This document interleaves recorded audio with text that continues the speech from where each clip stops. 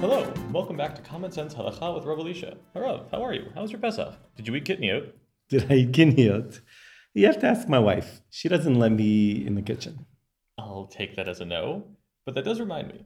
I want to address a major point of feedback we've been getting since our first episode. That is, what are we supposed to do with this information when it comes to halacha l'maaseh, the practical execution of these halachot in the modern era? Good question, Nuri. The point of these podcasts is to teach how to fish. I may have an opinion about the best way to act or least bad way to act in a given situation, but my opinion is merely informed by earlier wisdom. Thus, the best thing we can do in our podcast is to show people how to read earlier sources in a way that reveals the source's insights in addition to the listener's own insights. Then we can all converse with each other about how to wisely balance those insights without rejecting any and see what conclusions we reach. As regards kitniot, I have no strong feelings about doing things one way or another, as long as they're done for good reasons. The why, not the all-prescribing how. Yes, but a good why inherently creates its own demand and call for fulfillment in some form. It may be complicated to navigate conflicting insights and demands. That's what life in Psak is. But a why inherently demands. And in that vein of connecting why and how, I want to talk about a relevant halacha for Tisha B'Av, wearing leather shoes. Right, one of the big five no-nos of Yom Kippur and Tisha B'Av, not wearing leather shoes because they're comfortable or fancy or something. Also known as the only reason I have non-sneaker canvas shoes. Why don't you wear them the rest of the time? I don't know, they're butt ugly, they're uncomfortable, they don't go with any of my pants, they're cheap and would probably only withstand a few months of daily wear. I don't like them, basically. Good. Now tell me why you should wear shoes that you don't like on Yom Kippur or Tisha B'Av. Because God wants me to suffer more for some reason? And now to put that a little bit less snarkily and in Torah words. V'initem et nafshotechem, and you shall afflict your souls. Oh, good. Actually, nefesh means breath, but that's not important right now. Let's move on and look at the way Chazal detail affliction. Mishnah Yoma, Perek Chet, Mishnah Aleph, Chapter 8, the first Mishnah. Yom Kippurim asur.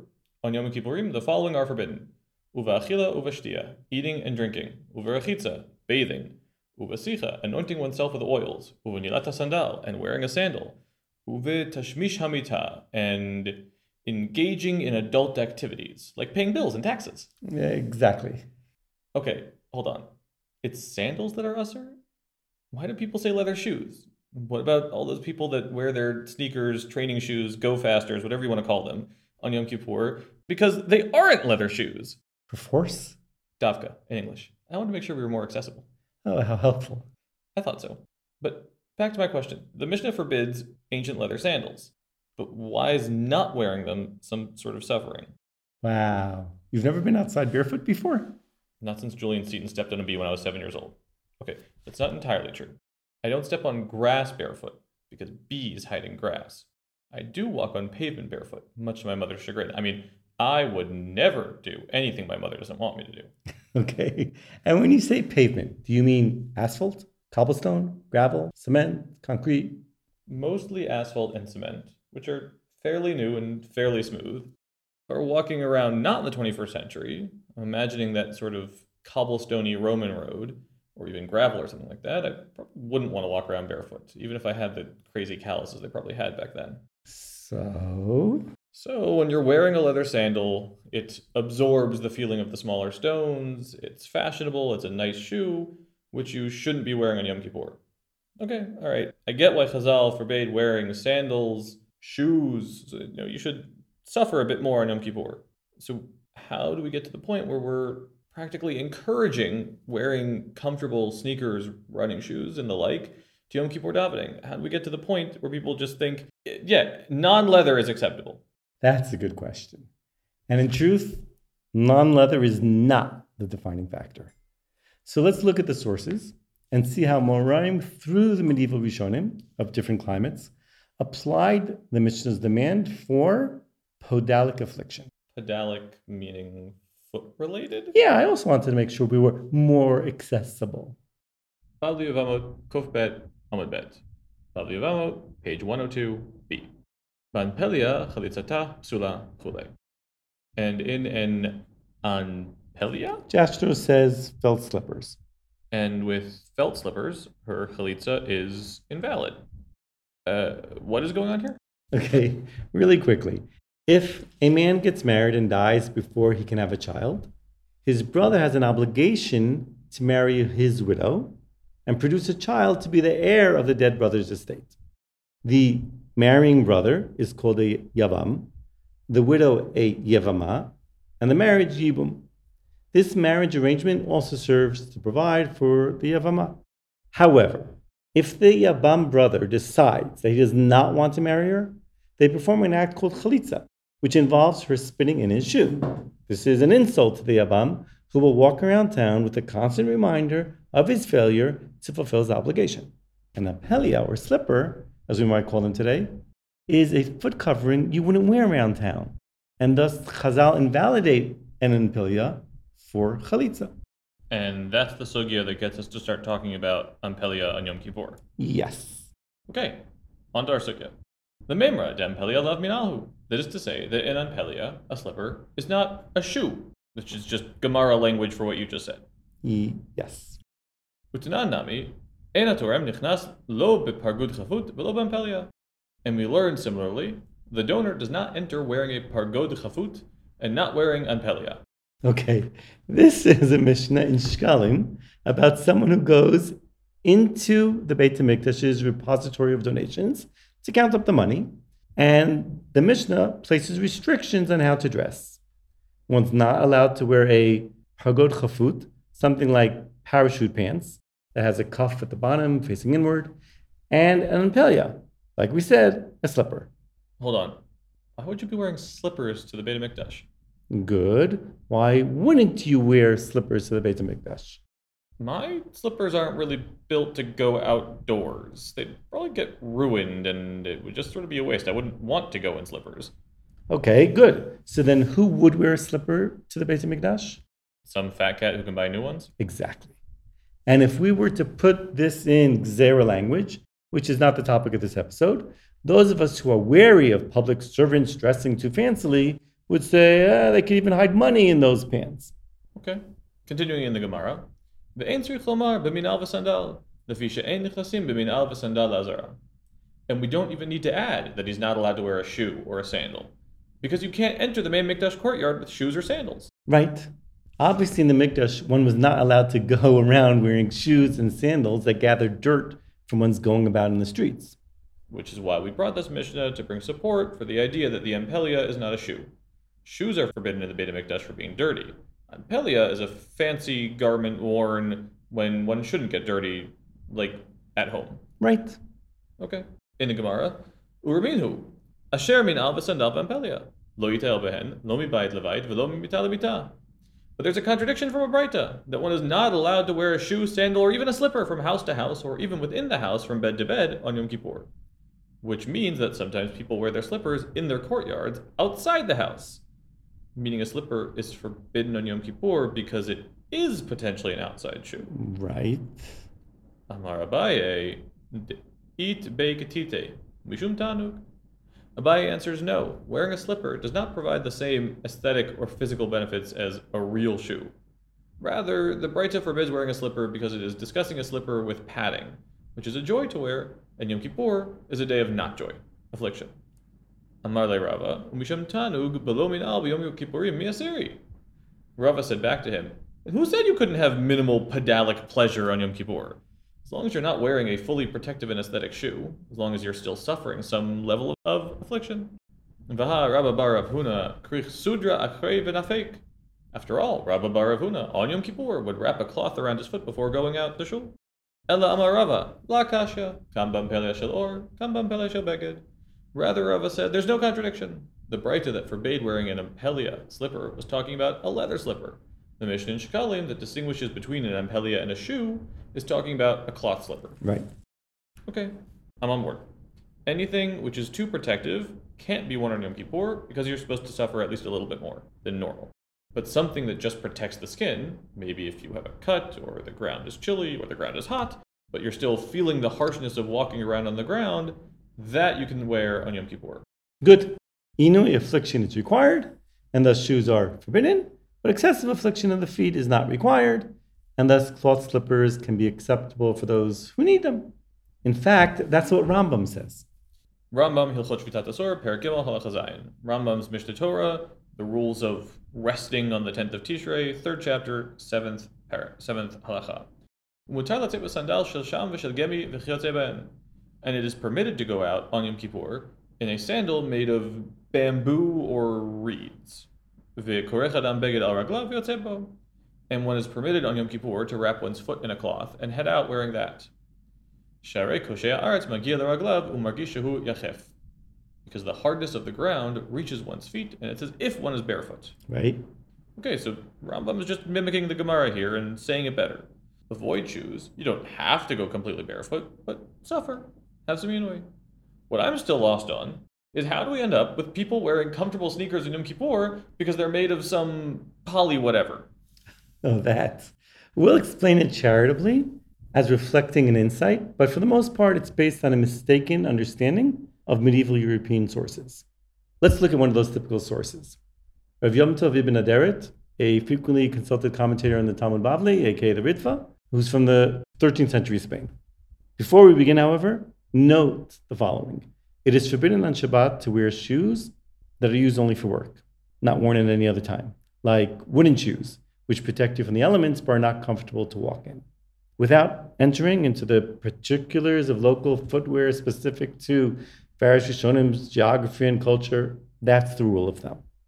Now notice, in addition, that Ritva weaves together the requirement to be properly shod in public on Shabbat and the injunction against wearing shoes on Yom Kippur into one rule. We're not going to quote the entire passage, but notice that these 2 points are interwoven. Chidushei Ritva, Masechet Yevamot, Daf Kuf Bet Amud Bet. Ritva's commentary on Yevamot that we read earlier. Dekevan deshel begedu en kan minal v'sandal klal ve'en kan yisur b'yom kippurim. Once it is made out of cloth, it is not at all a shoe or sandal, and the Yisur of Yom Kippur does not apply. Skipping ahead a bit. Ve'en tam lechalek ben ampelia deshel sha'am v'shel gemi kevan deha veha einam shalor. And there's no reason to differentiate between an ampelia and something made of bamboo or reeds, because none of these are made of leather. Jumping once more. And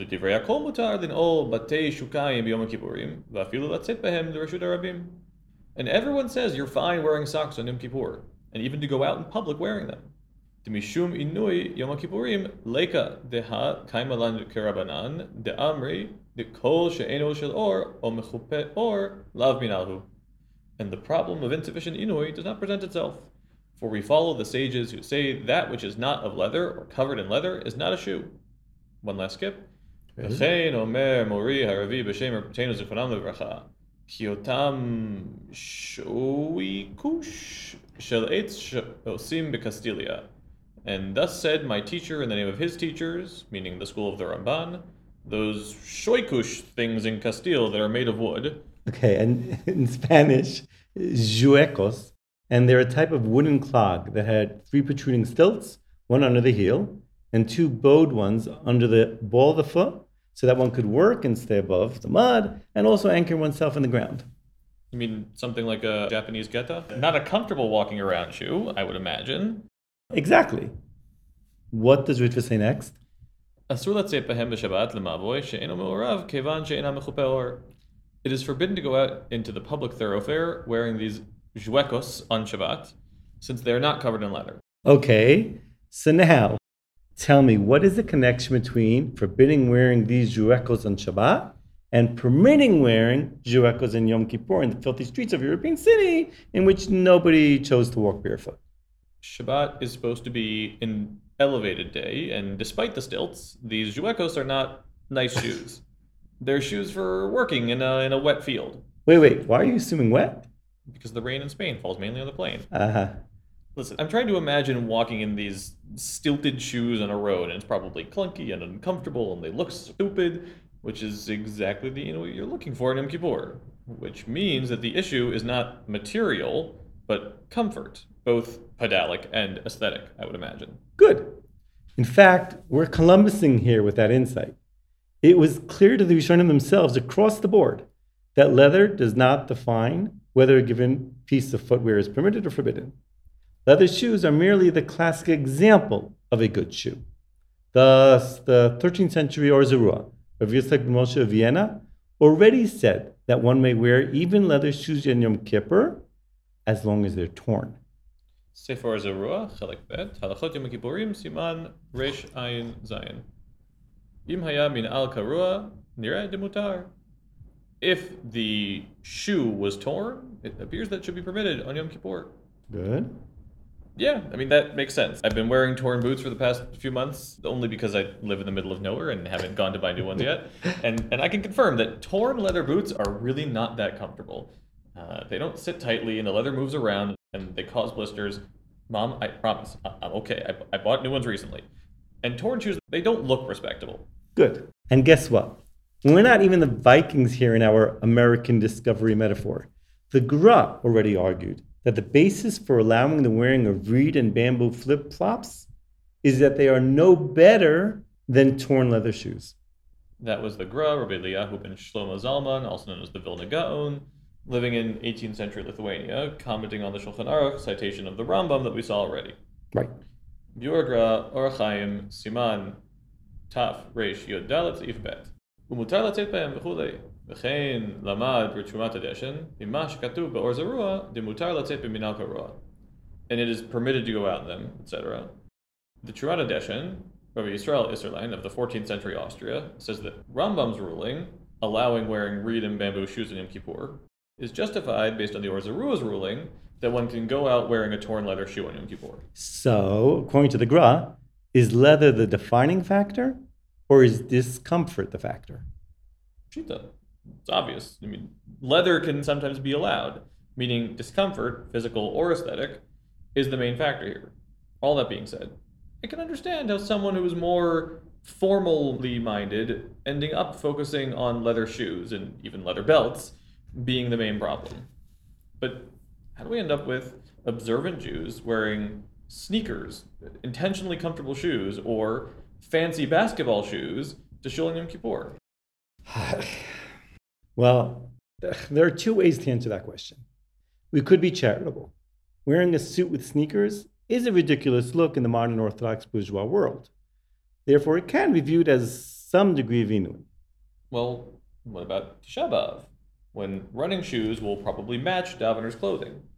What about Yom Kippur in circles in which fancy running shoes and suits is beginning to catch on as a look? You're right.